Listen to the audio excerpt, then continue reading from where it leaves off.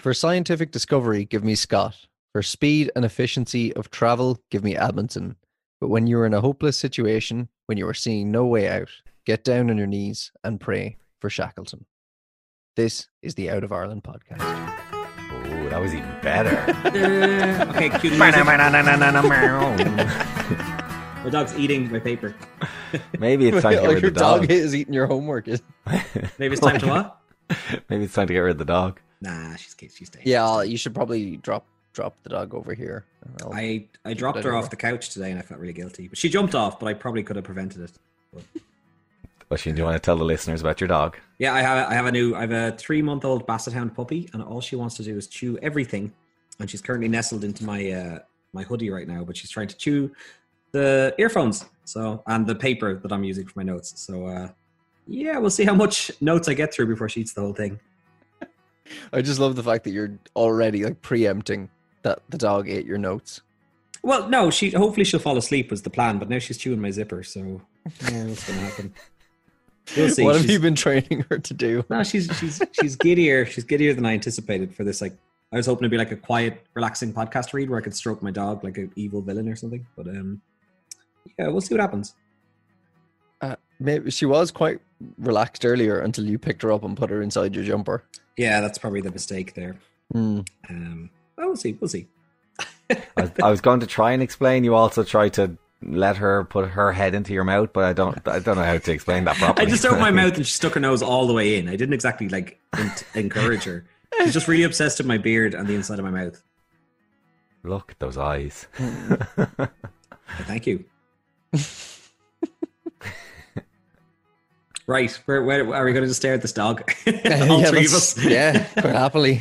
So we're gonna talk about Ernest Shackleton today. Do you guys know anything about him before going into this, or were you kind of? I had a very vague, surfacey kind of knowledge of it, but I learned a lot in the deep dive. Yeah, no, I knew a bit about Shackleton beforehand, but not too much. Tom Crean would have been more on my radar. There's obviously that play that was going around the last couple of years, or it's actually a good while now, which I've gone and seen, which is very good. But nothing much about Shackleton himself. So Tom Crean is a famous Irish explorer who we're not talking about in this episode. Just for everyone to know. Look at how much we're not talking about him. We're talking about a failed expedition that was doomed. And what I didn't realize is when I started looking into this, there's like a wealth of actual, like, there's actual video footage and actual photos from the expedition itself. I didn't realize that. Yeah, I know it's like 1914, 1915, but like it was just surprising that it was so well documented, the whole thing. Yeah, and there's color video and color photo as well. It's actually really interesting that it was like at the start of color photography. And the type of photography they used had 2 big glass plates. So they were lugging these big glass plates around for ages while they were like floating in the middle of the ocean, freezing. Kind of at the behest of the ice flows, which we'll get into.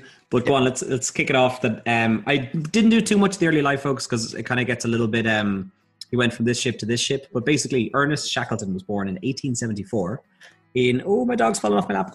Okay, such a terrible idea. So anyway, sorry. He was born in 1874. His father was from Yorkshire and his mother was from Kildare, I think, which is an Irish county. But either way, he spent 10 years in Ireland before he left and he moved over to London. So his dad had a couple of different jobs, but his dad when he was in Kildare, he worked as a labourer, like a farmer. And then he went to Trinity to study medicine. And then he believed he'd have better chances of like getting a job if he moved over to London. But there was also a bit of speculation that because Shackleton's father was English and his mother was Irish, that made him Anglo-Irish. And there was a bit of there was a sentiment against kind of Anglo-Irish people in Ireland at the time. So there's speculation that his father moved because of that kind of anti-Anglo-Irish sentiment. But either way, though, in some cases his family was branded as being Anglo-Irish, Shackleton always fiercely announced that he was Irish through and through. I saw a thing about that, or I was reading into that, and a lot of it was, it's almost like he was claiming to be Irish in the same way that a lot of Americans. A lot of Americans claim to be Native American, almost as though that it gives them like a different edge to them. It was almost like he was very well respected in society, and for him to say that he was Irish, it almost gave him like, oh well, he's rough and tumble. He's got an eye patch. Yeah, basically, like he's got an eye. He was peacocking. basically. Yeah, and it was almost like I'm proper rough and not like you soft English people, but while still, circulating in quite high society. Well, like he quickly kind of rose up the ranks because he first set sail at the age of 16. And then within about 10 years, he'd gotten to the status, which was called Master Mariner. That I think is a great name for, well, I don't know, pasta, who knows? No, that's crap. God, Marinara. I hate trying to be funny. Doesn't suit you. No, it doesn't. I'm not funny. So he first set sail at the age of 16, and then within about 10 years, he'd attained the status of Master Mariner, which allowed him to command a British ship anywhere in the world. So I don't really know what that means. I don't know if you're a Master Mariner, can you just get on any fucking ship and be like, mine? Yeah, I was confused about that. I thought that if you saw a ship, you were allowed to control it, but that's not what it means. It means you're qualified. It is possible for you to take command of a ship. Probably like a driving license, maybe. Yeah. But you need a car. Yeah. But it's probably also for British ships as well. So if he was away or whatever, he could sail a British ship if there was one there. Yeah.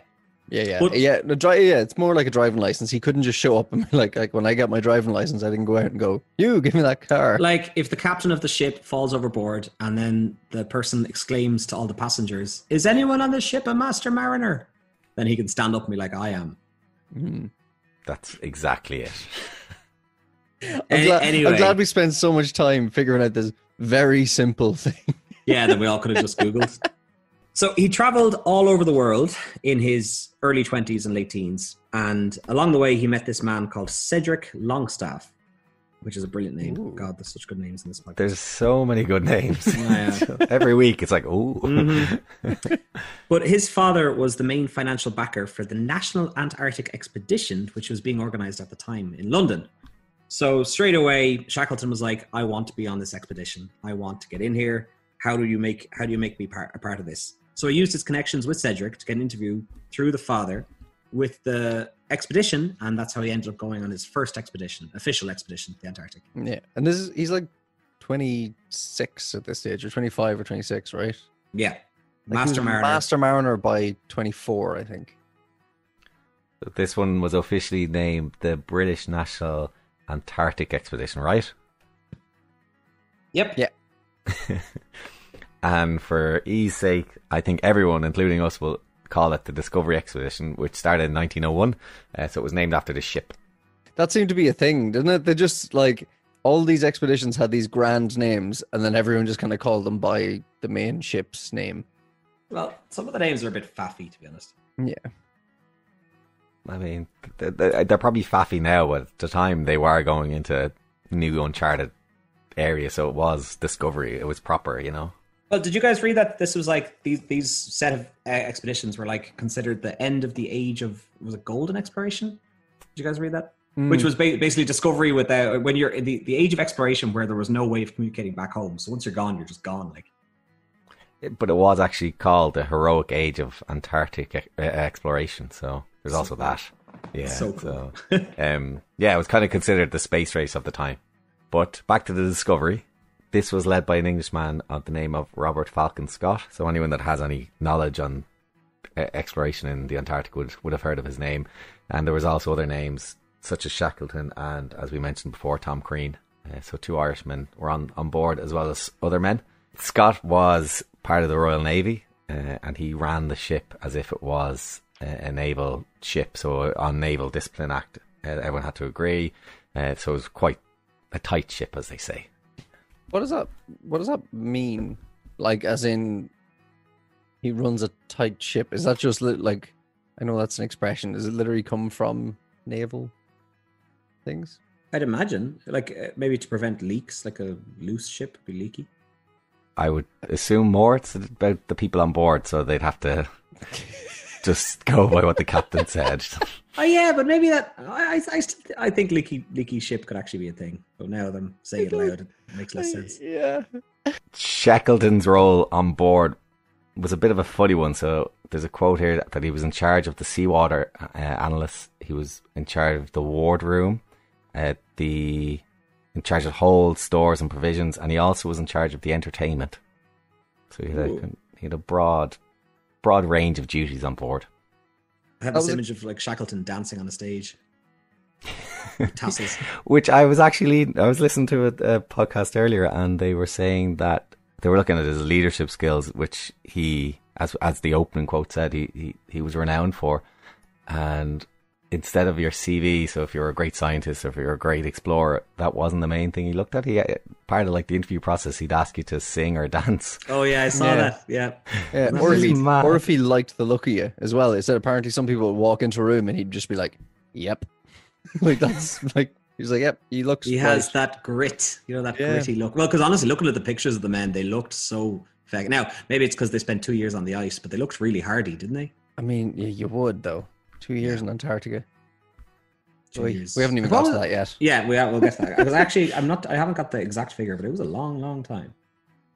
It was 3 years, wasn't it? Yeah. 1901 to 1904. So I was reading up on it, and I saw that the estimated cost for the expedition was £90,000. So it's the equivalent of about, I think it was about €8 million in today's money. Wow, that's very expensive. Yeah, so the British government provided half of it, and then through smaller donations, it was kind of met the other way. So yeah, Cadbury's were one of the donors, and they gave over 16,000 kilos of chocolate, and Bovril as well, which were another one, which I thought was a bit of a funny one. How do you explain Bovril to people who've never heard of Bovril? Yeah, I've never had Bovril. I don't know what it just looks like tar in a bottle. I've had it. Yeah, I thought it was a thing, but it's actually a brand. I thought it was. Like, you hear, oh, I had some Bovril, but it's actually just a brand name. It's not the actual substance. Really? Yeah. When I think of Bovril, it's a small little jar, maybe somewhat similar to like the Australian Marmite. And it basically tastes like gravy. But in my parents' days, they drink it like hot chocolate. Oh, God. Yeah, that's what Bovril is to me. It's a beef extract. Oh. It's a what extract? Beef. Oh, ew. Yeah. What part of the beef do they extract? I assume it's just the juices and stuff. I don't know. Beef and marshmallows around a campfire. Yeah, I can see why they went with the name like Bovril and didn't just call it extracted beef juice. Drink it like hot chocolate. Delicious. So the Discovery departed London in August 1901 and arrived on the Antarctic coasts via Cape Town and New Zealand on the 8th of January 1902. So it took over 5 months to get there. Can I ask a question, Dara? What was their overall goal? Was it to get to the South Pole? No, their overall goal was to just explore new lands, and there was a bit of scientific exploration as well. I love that. Just scientific discovery. Yeah, that's ice. Yeah, what about over there? Ice. They did. So pounds after worth of Cadbury's to do so. It's a good place to dump a load of Bovril. Almost faith in you guys. So at one point, after they left New Zealand, actually there's kind of a sad story. So they left New Zealand, and while they were leaving, a able seaman, which is a position on a boat I didn't know of, Charles Bonner, Bonner, Bonner. Mm-hmm. Definitely Bonner. You just wanted to slip in Bonner. But we probably shouldn't be joking, because the poor man, he climbed to the top of the main mast to wave off the crowds that were there to see them off, and he fell. Oh, Did he survive? No, he died, and they had to bury him further down in New Zealand 2 days later. Oh. Yeah. Everybody, we're off to... Oh, God. Oh, God. Oh. But it kind of set the tone for the whole thing, because there was a few... There's a few things here. You're like, really just went off here to an unknown area with this kind of thing in mind. But yeah, not a great start for them. But back on the scientific thing, as I said, they left New Zealand and they headed for the coasts of Antarctica, and they hit a few different points. And at one point, they unpacked an observation balloon, and Scott went up, and he went up over 600 feet to have a look over the landmass. And then Shackleton himself also did the same. So yeah, that's kind of interesting. That's like early putting the drone up to have a look. Yeah. So this balloon was tethered to the ground, and they just let it go up and then pull it back down. It's amazing. So it's like a hot air balloon. Yeah. Yeah, that type of thing. Yeah. That's so cool. Yeah, so 600 feet or 180 meters up. So a decent height. Yeah. Wilson, another man that was on the expedition, they all seem to write a diary, but out of his diary, he has a note saying that it was perfect madness. after bouncing about at different points along the coast, they eventually got to their point where they were going to set up base, and this became known as the Winter Quarters Bay. So this was now the 8th of February. So they're about 2 months after leaving New Zealand at this stage. So they're going to set up camp. They're going to build a few shelters, but they're going to primarily live on the ship. Yeah, it's important to remember, like, this is the early 1900s, so these expeditions, it wasn't uncommon for them to go on for years. I don't know what the usual turnaround time was, but it usually went on a lot. So 2 months travel time was nothing, you know. No, 5 months to get down to Australia is kind of mad as well, or to New Zealand. Sorry, it's crazy. So yeah, as I said, they unpacked everything out.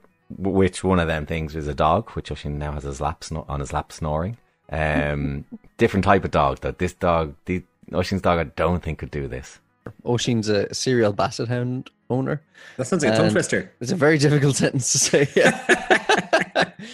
But your last basset hound once on a hike was walking and fell over because it stood in its own ear. So I don't think it would have done too well in Antarctica. Yeah. Do you remember, were you on that hike? No, you weren't on the hike where, like, basset hounds are really long. It was the Coombe Shinnegan one.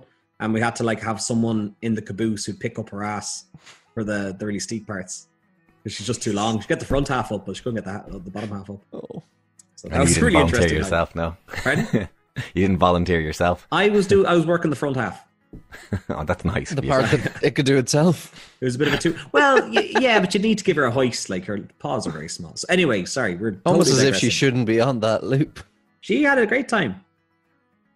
As I mentioned earlier, this expedition wasn't the best planned. So straight away, you read about the actual guys on board. They weren't very well skilled skiers, and none of them had any experience with dog slaying. So, yeah. Not a great point of trying to get the furthest into the Antarctic or possibly to the South Pole. So they basically just got a load of gear and were like, yeah, we'll use it. We got this. It'll be grand. We got chocolate. Grand. Loads of chocolate. Sounds a lot like the main one we'll be talking about today, to be honest, with just a lack of kind of training in a sense. It does seem a lot of these expeditions were fairly thrown together. They spent the winter at this base, so they learned a few skills which they didn't get much better at. And Shackleton was involved in writing a newspaper for the guys to keep them entertained over the winter months, which was called the South Polar Times. Name. Yeah, it's very good. And they also played football on the ice as well. So Shackleton was quite a fan of poetry as well. He'd be reading poetry to his men all the time. He just seems like a very interesting fella. Yeah, on this one there was a quote from someone else's diary, and he said that he was the most popular of the officers among the crew, like being a good mixer. So yeah, he was obviously able to talk to officers and then the everyday men. Mm-hmm. I think that's because he came up through the ranks. He kind of, like, in his early life, he couldn't afford to go to, like, officer training camp. So he went and did, like, before the mast training and stuff. So he kind of went from the bottom up, essentially. He worked his way up. Yeah. On the 2nd of November in 1902, Scott, Wilson and Shackleton headed off with the supporting parties and the dogs. The goal was to get as far south in a straight line on the barrier ice as they can, reach the pole if possible, or find some new land. So that was the goal, according to Scott. However, their lack of skills really became evident soon into the expedition, and progress was very, very slow. The support parties had returned on the 15th of November, which is just 2 weeks in. Scott's group began relaying their load, so taking half load. So they'd walk 1 mile, drop the load, walk back, pick up another load. So they'd have to walk 3 miles to just do 1 mile of distance. Oh, Jesus. Yeah, so it was an absolute disaster, really. And this is just to continue or to return back to the ship? No, that's still continuing. And then even worse, then they made a mistake with the dog's food. So they're not too sure what happened, but the dogs start getting sick. And they get weaker, obviously. So Wilson, the other guy on the expedition, had to kill one of them and use that as food for the other dogs. Oh, no. Yeah. And not only the dogs were not bad, the men were too. So they were struggling with snow blindness, frostbite, and early symptoms of scurvy. Jesus. Yeah. Sounds like a disaster. And they kept just going. This is fine. Can we turn around now, guys? The dogs are eating dogs. I'm snowblind and my toes are gone. No, we'll keep going. We're fine. You're fine. Yeah. There's a nice little story on Christmas Day. So they celebrated with double rations and a Christmas pudding that Shackleton had kept on for the occasion, hidden in his socks. Oh, sock pudding. It's a bit mashed. Yeah. Oh, Jesus. Oh, I can't imagine his socks smelled very good. Like, it's not like he kept a spare pair of socks. This was like a good, like 2 weeks in. One would hope the pudding is just like soaked through in brandy or something something that just kills all of that foot fungus.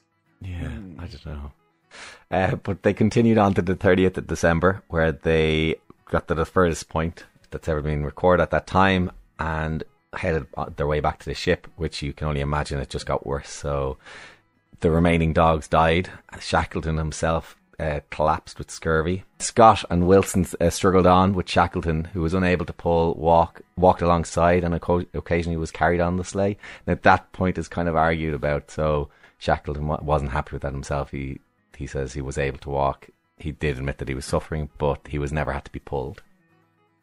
There's kind of a perpetual, and we'll get into it later, there's a perpetual kind of argument between Scott and Shackleton, as they had two very different types of exploration. And there was probably a significant rivalry between the two as well.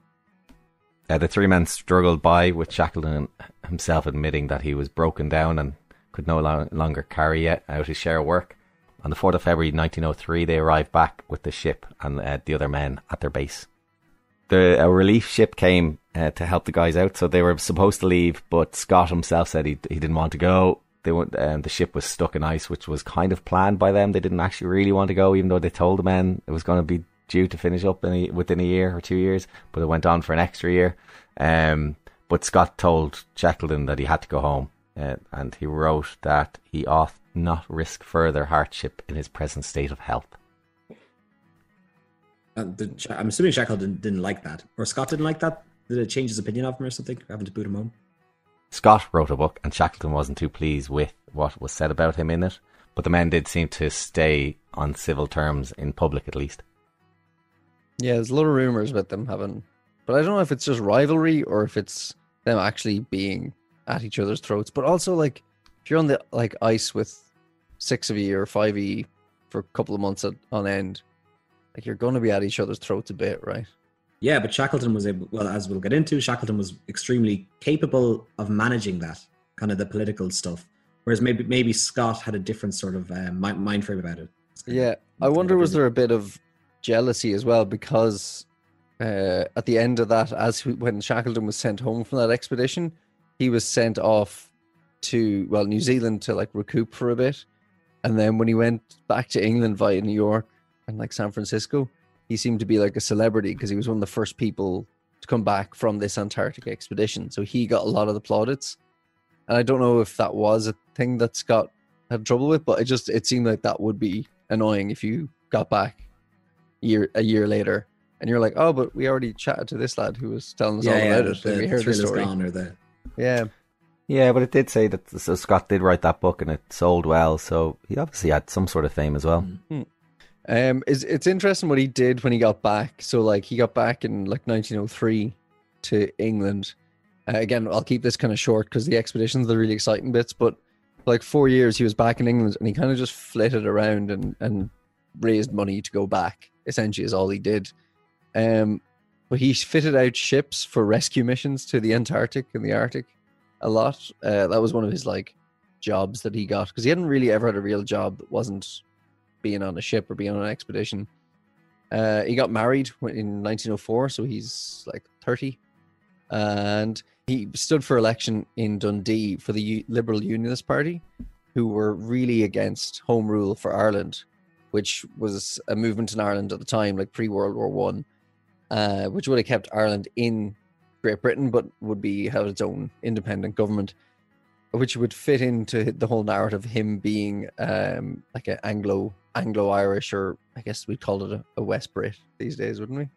At this time, he decided he wanted to go back to Antarctica, and he started working with a guy called Broadmoor, who was an industrialist, whom he was kind of like a PR guy for Broadmoor. So Broadmoor would kind of bring him around to parties, and he would entertain his guests or entertain his friends more than anything.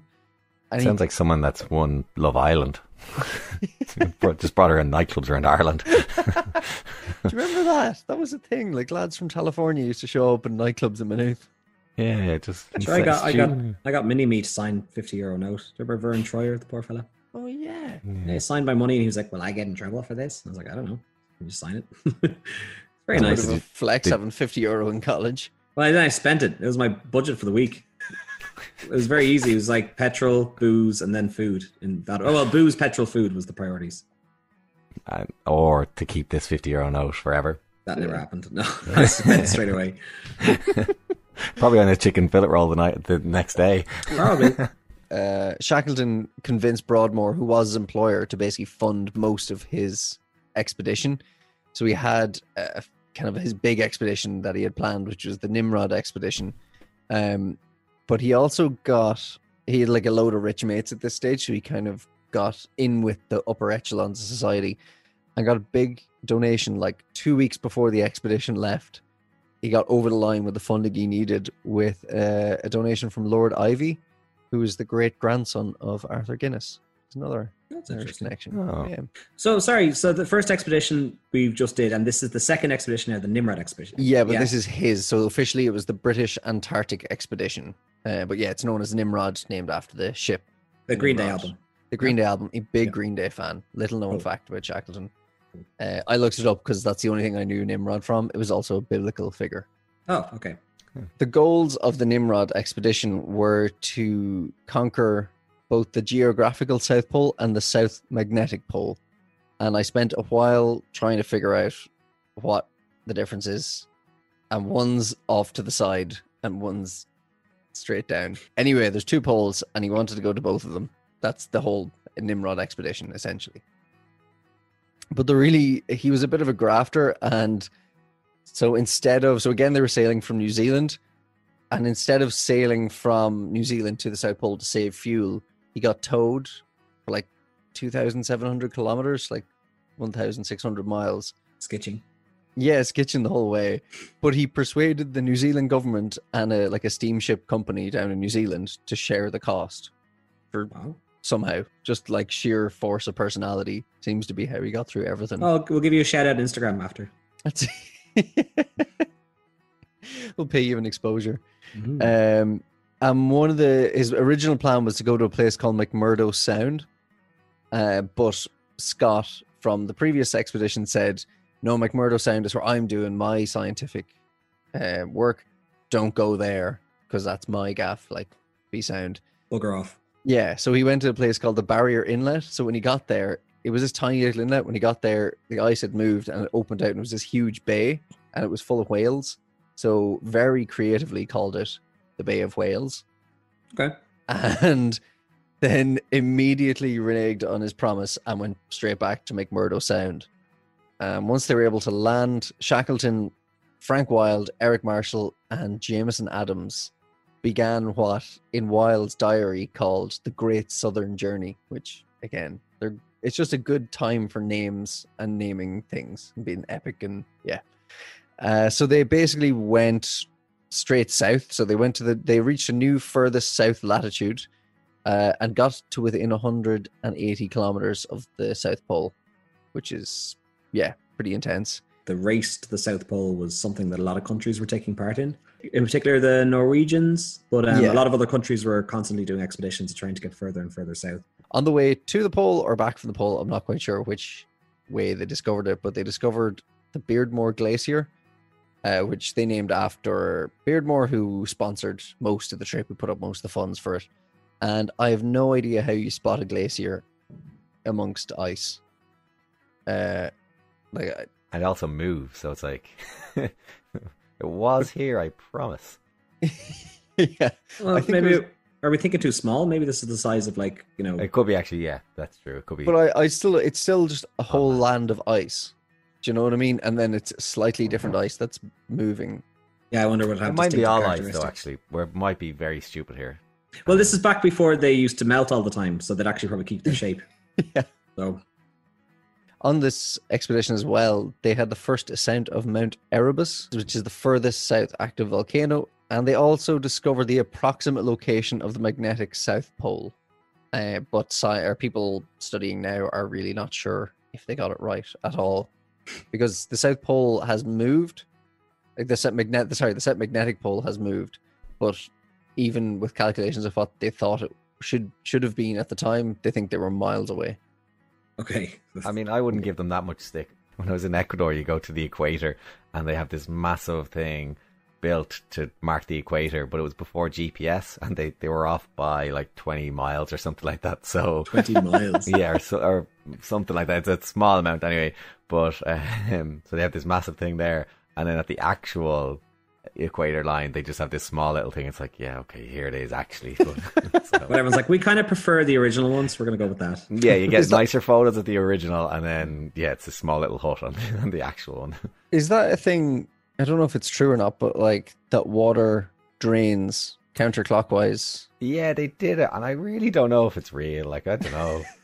I think that's like a fact. Yeah, but Dara, no, did you do it? Like, yeah, they do it on. So you go on one side of the line, and then a meter on the other side, and they actually do it. And then same with like you're able to balance an egg on a nail, and they ask you to put your arms out and close your eyes. Sorry, you skipped over that. Line. You skipped over that. They balance an egg on a nail, and you kind of were like, yeah, they balance an egg on a nail, and anyway, like you always do. No, sorry, they do all these. They do all these stupid little tricks like the water, and then for tourists. Yeah, it's like, well, what the hell's going on here? Yeah, sounds like a tourist trap, but I'd probably be really into it. Yeah, so you put your arms out and close your eyes, and they have a straight line, and you have to try and walk on it, and you can feel like it push on either side. That's cool. Yeah. But again, I don't know if it's just something in your head. And it's just balance. Like I feel that when I'm walking in a line, it's like, oh, I'm falling to the side. Yeah. The expedition was pretty much a success, to be honest. Like they hit most of their goals. They didn't reach the South Pole, but they didn't reach the South Pole, but they got pretty close before they had to turn back. Yeah, and it sounded like they got further than any other expedition. Exactly. Yeah, so it was the furthest anyone had got south. And he came home in 1909, like a big hero. So this was a big PR thing. He was known all over the world. And he wrote a book called Heart of the Antarctic, which is really cool because you can get it on, do you know Project Gutenberg? Yeah, free. What's it? Something free books. Books out of copyright. You can get on Project Gutenberg, so you can read it. It's really cool, but it's a very admin-y book. Like it's his account of it.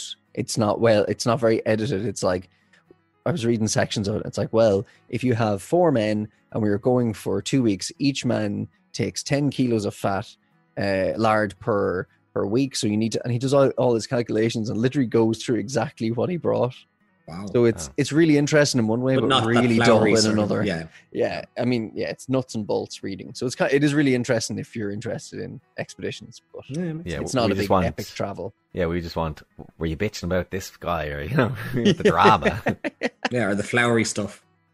His wife Emily Shackleton recorded that the only comment he made to me about not reaching the pole was, "A live donkey is better than a dead lion, isn't it?"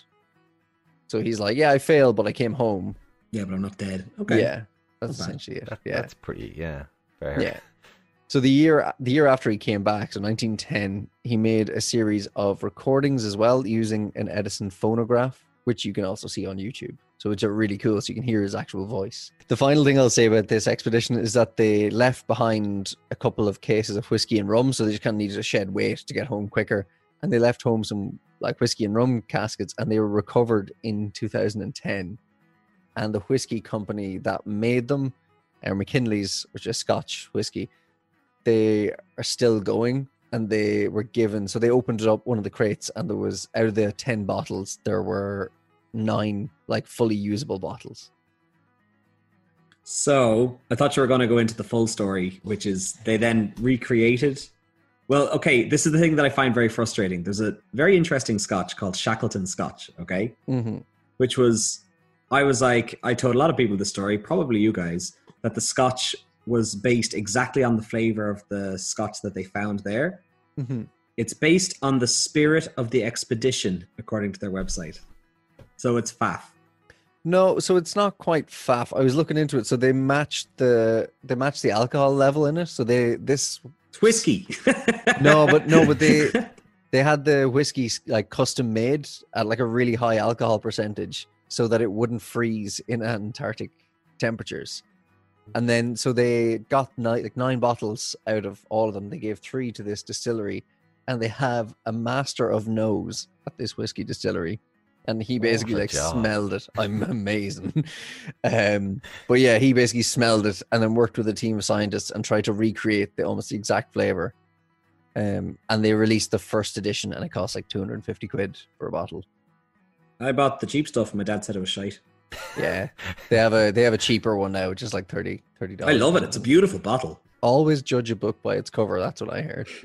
That's all I have on that expedition. I'm not quite sure what he did next. I have a bit of a segue. So your expedition, he came back broke. So he wasn't able to pay his debts, and the British government had to give him a grant of 20,000, which would be the equivalent of about €2 million to clear it, and then other debts were just kind of written off. Yeah, he's broke. Yeah. So he got bailed out. Pretty much, yeah, by the British government, yeah. He would have got bailed out though, because it was such a good PR stunt. Like you're saying, it was such a good big race to the pole. It was kind of seen as a triumph of the British Empire, right? Yeah, definitely, because King Edward VII received him on the 10th of July and gave him a new title of Commander of the Royal Victorian Order, and also named him in the King's birthday honours list in November, which made him a knight. So now he is now Sir Ernest Shackleton. Wow. Yeah, so it was kind of held up as very, very high esteem at the time. And the Royal Geographical Society, the RGS, if everyone knows it, I'm sure, gave them the highest honour of the gold medal. But I saw somewhere that it was proposed that they should give him a smaller medal because it was earlier rewarded to Scott, but they didn't act upon that. So... Ooh. Yeah, I couldn't find any more information on it, but yeah, I saw in one place that there was a request to give him a smaller one. Like a physically smaller one, or like in stature smaller, like a... No. So give him the gold medal, but an actual smaller medal. Yeah. Yeah. Why? Because Scott already had the bigger one. I don't know. I don't know if it was just because That's so Scott... petty. Yeah. So. Yeah, I saw they used to give you a cash reward and then they just changed it into a medal, and yeah, that's all I could see on it. Jesus. Yeah. This is not really related, but it is related to royalty, and I heard it on No Such Thing as a Fish this week, that 1/3 of people in Britain have seen the Queen in person. Like 1 out of every 3. That's a lot. I would have thought. That's mental. She's always going around there waving around the place. Yeah, but that's the thing. But it's a lot of people. Yeah. Yeah. I may have got that fact wrong though. I'll check. Shackleton wanted to cash in on his celebrity by making a fortune in the business world, so he went into a couple of ventures where he promoted a tobacco company, a scheme selling a collector's postage stamp overprinted of King Edward VII land, which obviously didn't succeed. He then acquired a Hungarian mining commission, which didn't succeed either. Now, at the time, he was saying to his wife that he wasn't going to go back on expeditions. He wrote to her shortly after they moved into their new home that he is never again going south, and I have thought it all out, and my place is now at home. And within the next year, he was already planning his next expedition. He was so close to the South Pole, he obviously had to go and plan another expedition. Yeah. Shackleton decided to get back on the horse shortly after he learned of Scott's Terra Nova expedition failure, which famously got to the South Pole a couple of weeks after their Norwegian team. At the time, the fate of Scott's expedition wasn't known, which we all now know. They all unfortunately passed away. Is Scott the... I'm going out and there may be some time, is that? Yeah, that's it. Okay. Oh, that's Oates, who was on the crew, yeah. But it's that expedition. It's that expedition, yeah. Yeah. Okay, cool. It's all connecting. Mm-hmm. This was when he started planning his next expedition, right? The Imperial Trans-Antarctic Expedition. It just rolls off the tongue. It's just, yeah. I mean, his whole idea was, since the South Pole had been reached by now, he was like, well, I'm going to cross the whole continent now. That was his next thing. These lads are just crazy. Sorry, they can't. What's next? They just Level can't up, like. sit still. Like, Yeah. It's proper, like, just constantly chasing the next thing. But it was cool how they planned to do it, right? Because they wouldn't have like we were saying about supplies being in like short supply, that he would have 2 boats going on this, and one boat would go around to one side and one boat would go to the other, and they would drop supplies en route. So Shackleton would get off the boat and go as far as he could, get to the South Pole and continue on, and should meet up with his supply dump en route, and then be able to continue his way down, which is a pretty risky strategy, seeing as you could get lost, the other guys mightn't make it in, and there's no contact at all. So it was pretty risky. Like the whole thing was pretty risky in general. So before they left, Shackleton put out a famous advertisement, I'm sure you both saw it, which read, "Men wanted for hazardous journey, low wages, bitter cold, long hours of complete darkness, safe return doubtful, honour and recognition in event of success," which he received 5,000 applications for. 5,000 mentalers. Crazy, isn't it? Yeah, and the British government again gave them some more money, gave them about £10,000, which is about nearly $1 million in today's terms.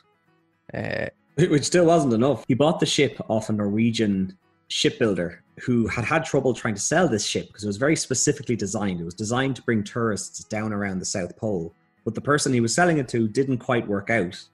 So in the end, Shackleton bought it for £11,000, which for the Norwegian guy was basically cost price. He was just looking to offload this extremely thick, extremely strong ship that didn't have much space for carrying whale meat or anything. It wasn't good for fishing. It wasn't good for anything.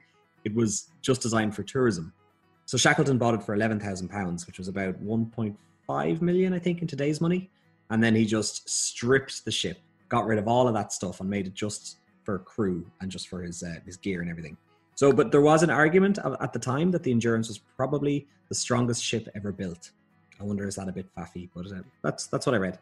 And any time a ship claims to be the strongest or the best built ship or unsinkable, we always know that goes well, especially ones that have Irish origins. When Shackleton bought the ship, he then renamed it Endurance, kind of in line with the zeitgeist of the moment, I guess.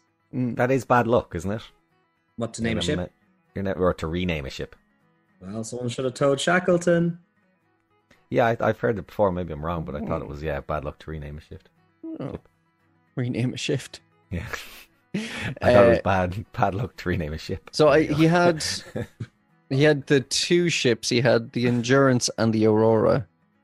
So the Aurora was going to McMurdo Sound, which is where he said he wouldn't go before for Scott. That was the previous mission. I don't know if he was just like, I've already done it once, I'm going to go again. Well, the Aurora was the supply. The supply ship, yeah. Okay. So they were going to meet them, and the Endurance was the one that would go to the Hassel Bay. And this is where I got really confused with the orientation of which way was north and south, because I was looking at a map.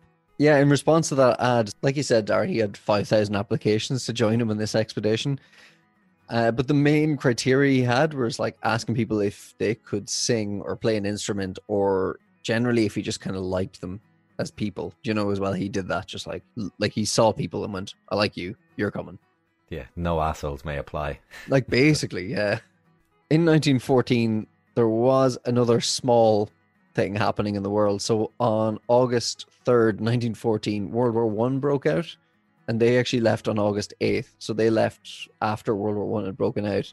But they were directed to leave by the head of the British Navy at the time, who was Winston Churchill. Which just feels like a different world. Like the guys who went like exploring the Antarctic versus the guy who we came to know was like Prime Minister of the UK, What was World War I called before World War II? The Great War. Oh, yep. Well, that was a riddle. Now everyone knows it, okay? Damn. Also, is it a riddle? No, not a riddle. You know me in words. Yeah. Did you see, Connor, there was a good one where so Shackleton, of course, offered his men in the ship in the war effort, because they were like, we can't go explore, we got to go save our country, defend our country. But he was urged to continue with a telegram that was sent to him, which just said one word, proceed. So obviously not really propaganda, but like the spirit of exploration was deemed equally as important as the war effort. So I thought that was quite good.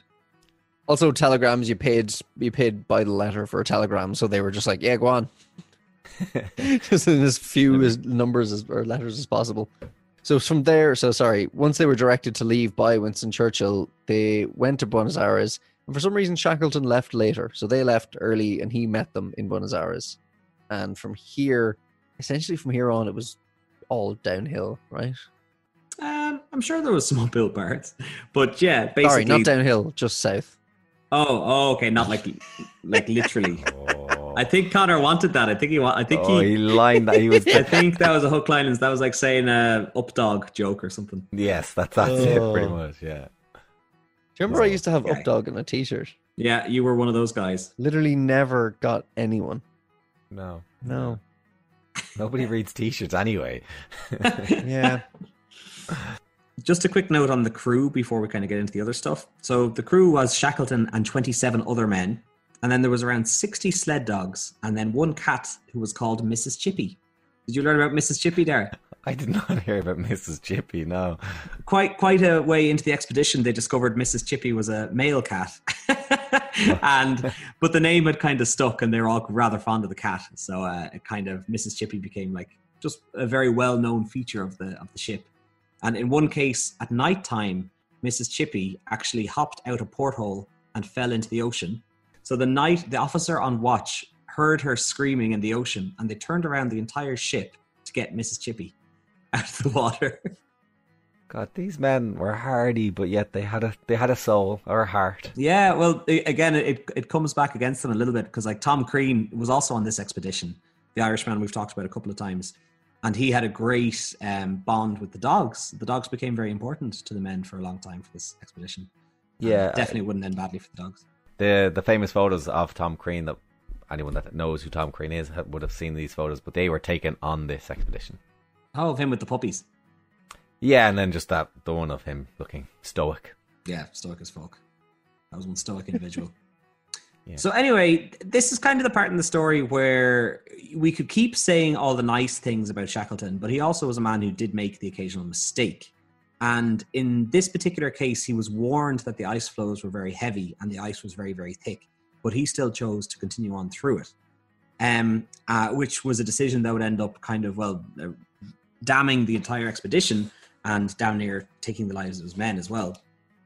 The expedition began on the 5th of December 1914, and only just over a month later was when they started to get into trouble.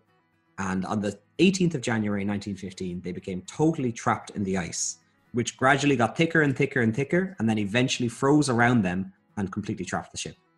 There is great footage, as we were saying earlier on. We're very lucky to have it, and it's on YouTube, so anyone just have a look at it. But the men trying to cut the ice away from the ship and trying to pull themselves out, but obviously it didn't work. But it is unbelievable just to look at. Yeah, they have the huge saw thing as well. Do you see that? And it's just like a huge hand, like cutting the ice and like moving it out of the way. But you're fighting against like entire countries of ice, basically landmass the size of a country of ice coming at you.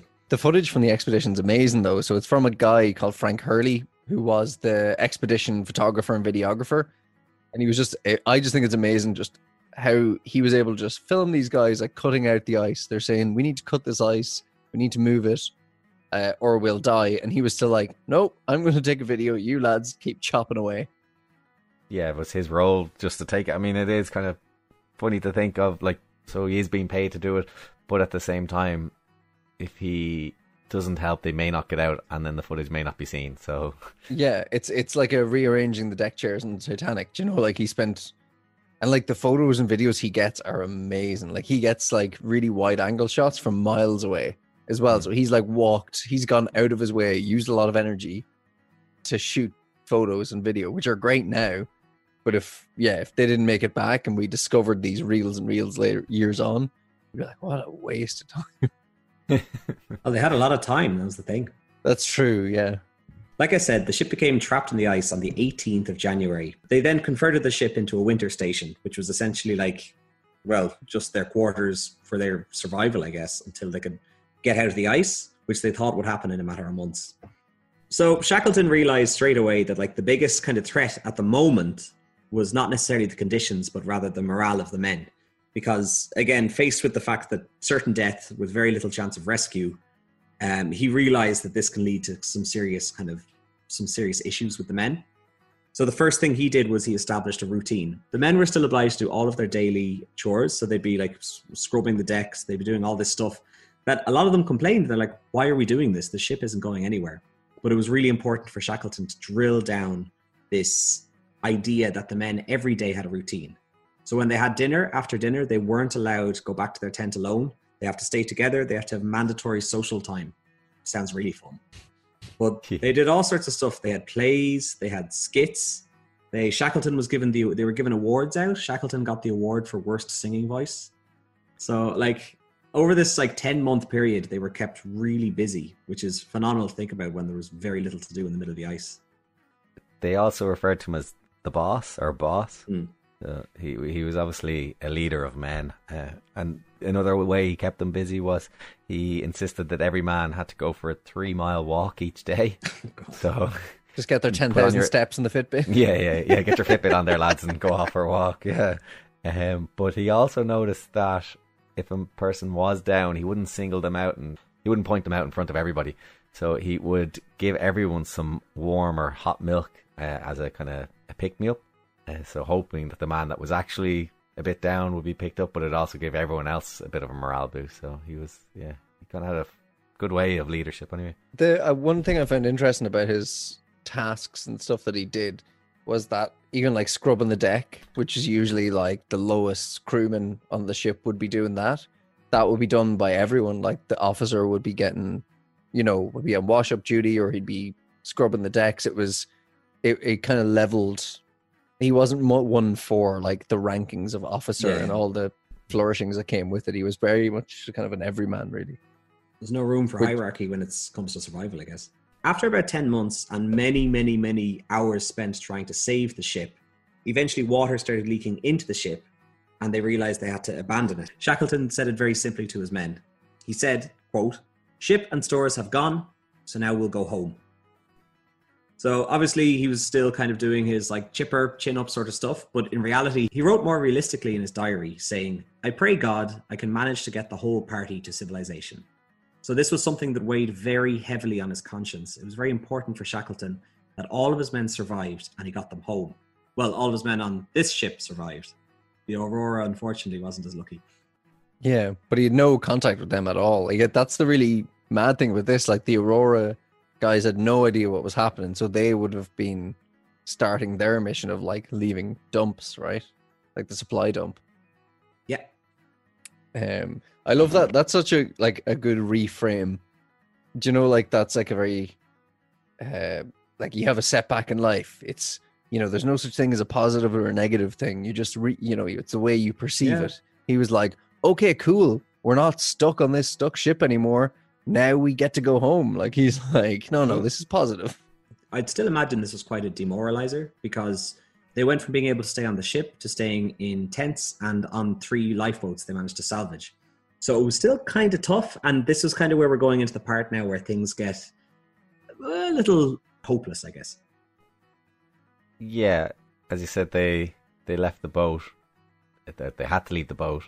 They had 3 small boats that were 20 foot in length, so small for where they were, and they ended up making a little base on a chunk of ice which was moving along, and they lived on that for 6 months. Yeah, and they were hoping that it would like float towards somewhere useful, right? They were like, maybe this will float. They had provisions 250 miles away on an island called Paulette Island, and they came close to the island, but their ice floe went by it.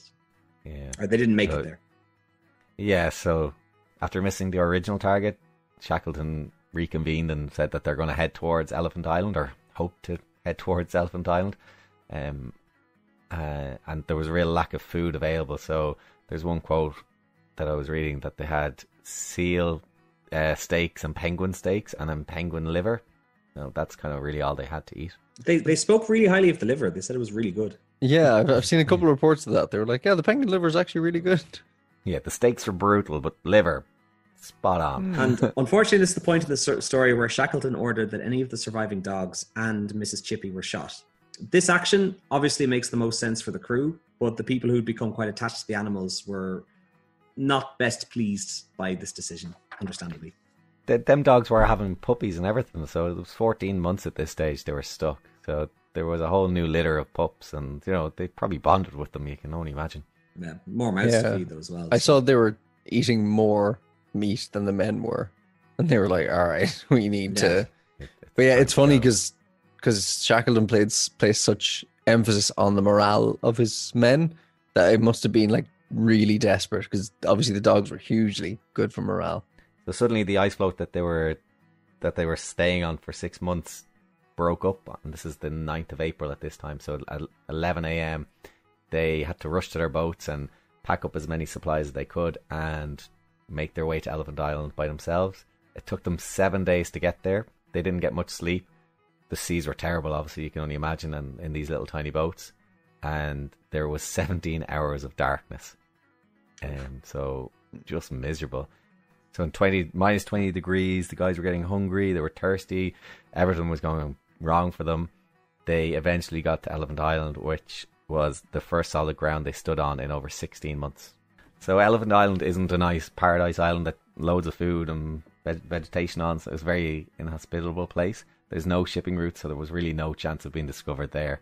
Shackleton decided to take a risk, and him and 3 men took an open boat journey of 800 miles to South Georgia, where they originally set off from. So there's a whaling station there that he knew that there would be people there to help them. So Shackleton decided to leave. He left 22 men behind. They left on the 24th of April 1916 for South Georgia. They took the strongest boat that was available, and there was the carpenter there. He made a few small improvements, so they raised the side so water couldn't get in or as easily. They strengthened the keel, and then they built a makeshift deck out of wood and canvas. But it's funny because the carpenter himself was actually someone that was causing a lot of trouble earlier on in the trip as well for Shackleton. I think that's probably why he brought him. He brought him for his expertise, but he also didn't want to leave someone behind he knew would sow this discontent, knowing that the remaining men would be left there for a long time. Yeah, that's exactly what I saw as well. So he was like pulling out the guy who would troublemaker. Yeah, so that's like, amazing. It's like, at least I can keep my eye on you if you're with me, but if you're not, then you're just going to be annoying the other 22 men or 21 men that were left behind, risking their life. Yeah. So it was that carpenter, Harry McNish. There was our friend Tom Crean again, and then also the captain of the Endurance, Frank Worsley. So they made their way the 700 miles back to their starting point of South Georgia Island. Is that correct? 800 miles, yes. Okay. And seemingly Tom Crean begged to go. Yes. Which seems fitting for his character. Again, if you know anything about him, he seems to be that type of guy that just wants to be part of the action. He does deserve his own episode, but I feel like it's basically just this episode from his perspective. Shackleton refused to pack supplies for more than 4 weeks, knowing that if they did not reach South Georgia within that time, the boat and the crew would be lost. So, again, very pragmatic, and he just kind of knew that this was what had to be done, and it had to be done within this time frame. That's mental. He was just like, right, well, we're going to bring enough, and if we don't make it... And like for a lad who has a history of getting stuck places and having to wait it out, fairly brave, like. Yeah, and it even worse again. So it took them 15 or 16 days, depending on the reports you read, but they got hit by a storm on the 3rd day, I think it was, by waves that were as high as 50 foot. And it was later found out that that same storm sunk a 500-ton steamer. So, like, these guys are in this little dinghy, and it sunk this massive ship. So it's almost like a bend rather than break kind of thing, isn't it? Like that. Yeah. The whole story of like the oak tree who stands up against the wind versus a blade of grass that bends with it. Oh, very No, I've never heard that, but that sounds lovely. Sounds like a Japanese. That's the whole story. Thing. That's the whole story. Like it's an oak tree, just falls because he tries to stand against the wind. So the 500-ton steamer, I guess, would. They eventually saw the South Georgian island, but it took them 2 days to actually land there. The seas were so bad that it took them so many times to actually hit land and get into a bay. And it said that once they pulled the boat out onto the beach or onto the land, that the rudder fell off, so that the last pin holding the rudder in place broke off. So they were very lucky. So they've made it back to their starting point, but there's one small problem. They are on the opposite side of the island to where the whaling station is, of course. Of course they are. You genuinely Of couldn't course write they this. are. It's that kind of famous saying. It's like you have to make fiction believable. Why hasn't there been a movie about this? There has been, but I don't know how popular it has But been. yeah, not like a modern epic. Probably because it's not believable. Like you're just watching it. Oh, come on! Like I think, yeah, like Jesus. It's like Die Hard. It's like, come on. Yeah. I'm getting too old for this. That's Lethal Weapon. I've never seen Lethal Weapon, and I know that. Oh, that's not Die Hard? Oh, news to me. Do you see how they like prepared their boots for going? They just pushed screws into their boots to cross the island. Oof. Yeah, they didn't have much equipment to actually get to the site. No, They just pushed screws and Christmas pudding into their boots. I don't know about the Christmas puddings, but yeah. Yeah, it was mad. So what was it? They had like 50-foot of rope, screws in their boots, and some like woodworking tool. Yeah. Do you have a distance of the trek or anything? Because this seems like a really epic trek, whatever they did. Yeah, it's like 32 miles. It was said that Shackleton wasn't a great climber though, and he was quite weak. So only 3 of them did the trek, and then they left 2 behind. There was 5 originally in the boat, and then 2 were too weak to go. So Yeah, they had done a horrible crossing, and then they had to do this horrific trek across. I think it was the next time someone did it was like in 1955. What was his name? Duncan Carse, who followed the same route in tribute to their achievement. And he said, I don't know how they did it, except that they had to. And this guy had maps and he knew where he was going. These lads didn't have a notion, so they had no maps, they had no clue where they're going. And at one stage they found themselves on the top of a steep slope, and they start making their way down it, and they realised, oh, we're not going to do this. If we keep going at this pace, they're just going to die of exposure.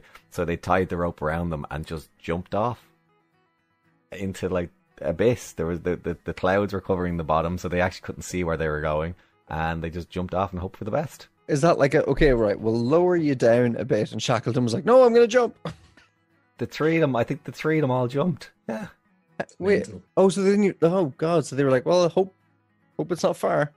Yeah, and it was seemingly. Where is it? Oh, where is it? I had it written down. I don't know. I don't have it here now, but yeah, it was seemingly a massive jump anyway. And they were grand.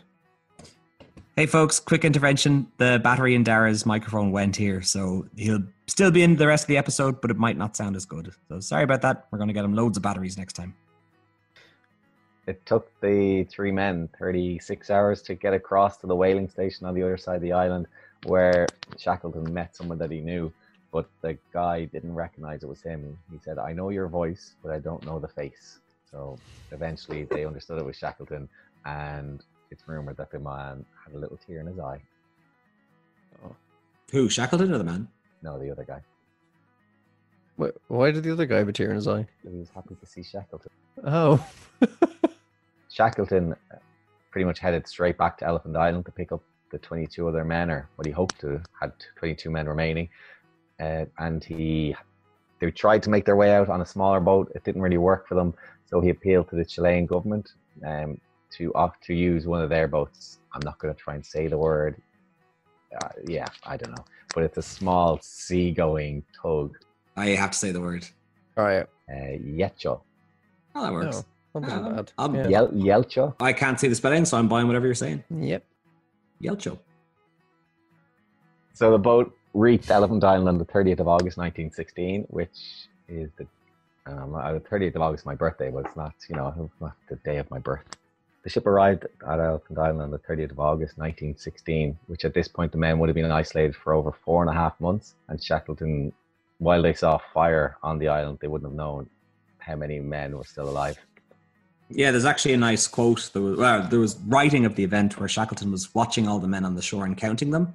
And once he realized that all the men had survived, the years of age and worry just like shedded off away from his face. So he was all his focus was on these men and making sure they survived. Yeah, I can only imagine. They were picked up, and then they were brought back to Punta Arenas, which is in Chile, and then spent some time in Valparaiso, which is a nice warm city in Chile, and they got a warm reception there. Literally. Yeah.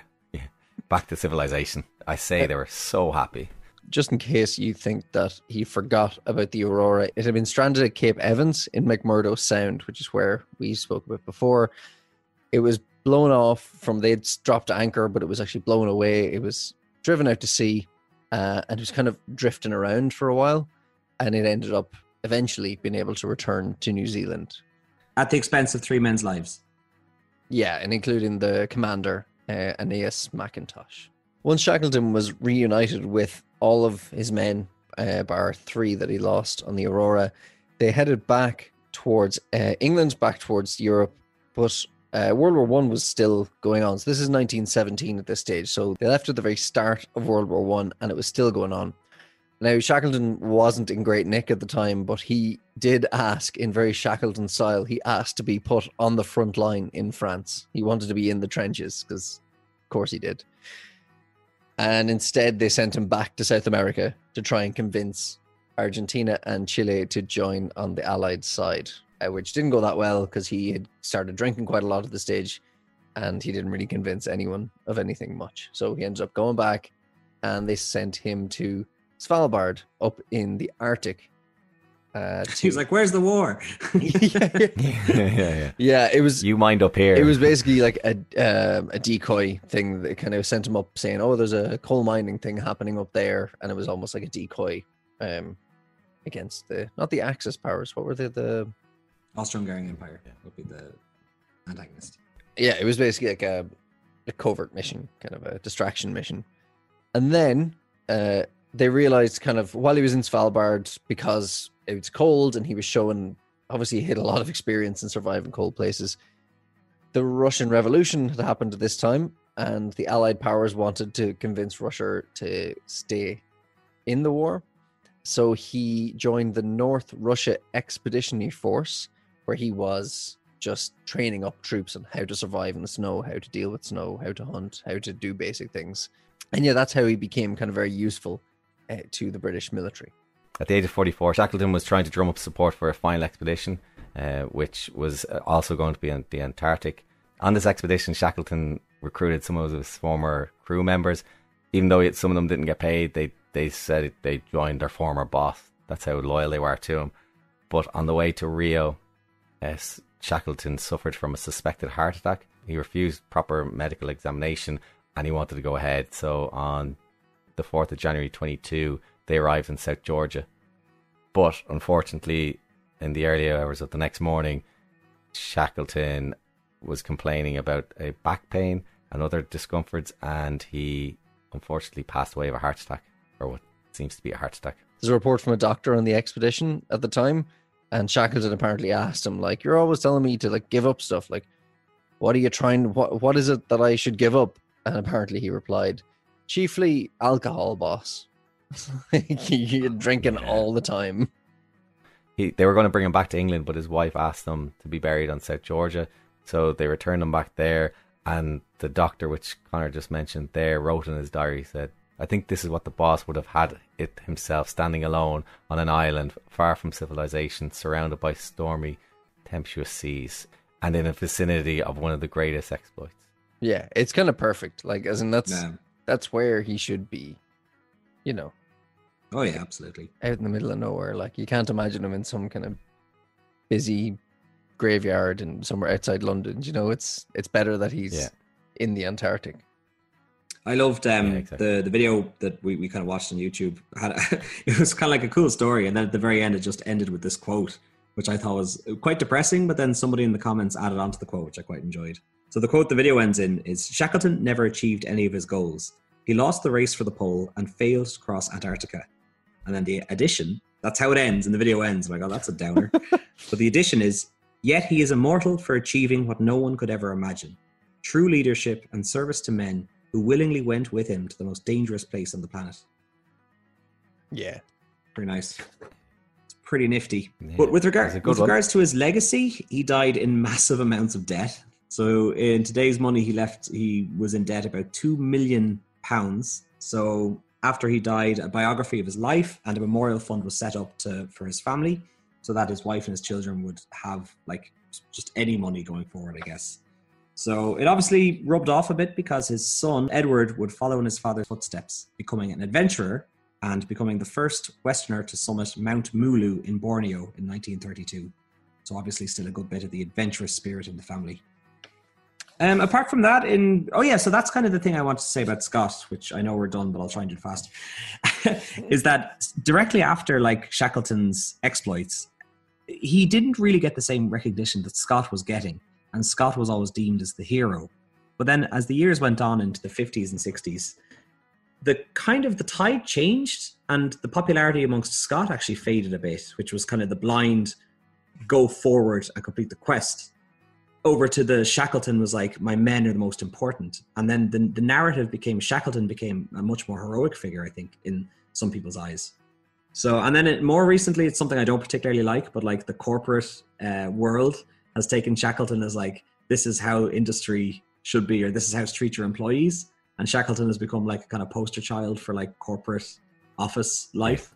Corporate leadership. Which I think is just the grossest concept ever. But yeah, you know, the name carries on. I don't know. So anything to add, folks, or how are you just going to compare your meager lives to that of Shackleton from now on? If you stayed with us this far, thanks for coming with us on this adventure. He was a pretty epic man who had an epic life, and hopefully we were able to produce a somewhat epic podcast. If you enjoyed it, let us know. And if you have other people you'd like us to explore in Irish history, do get in touch. Until next time, this is the Irish Abroad. What's it called? Until then, this has been the Out of Ireland podcast. See you next time.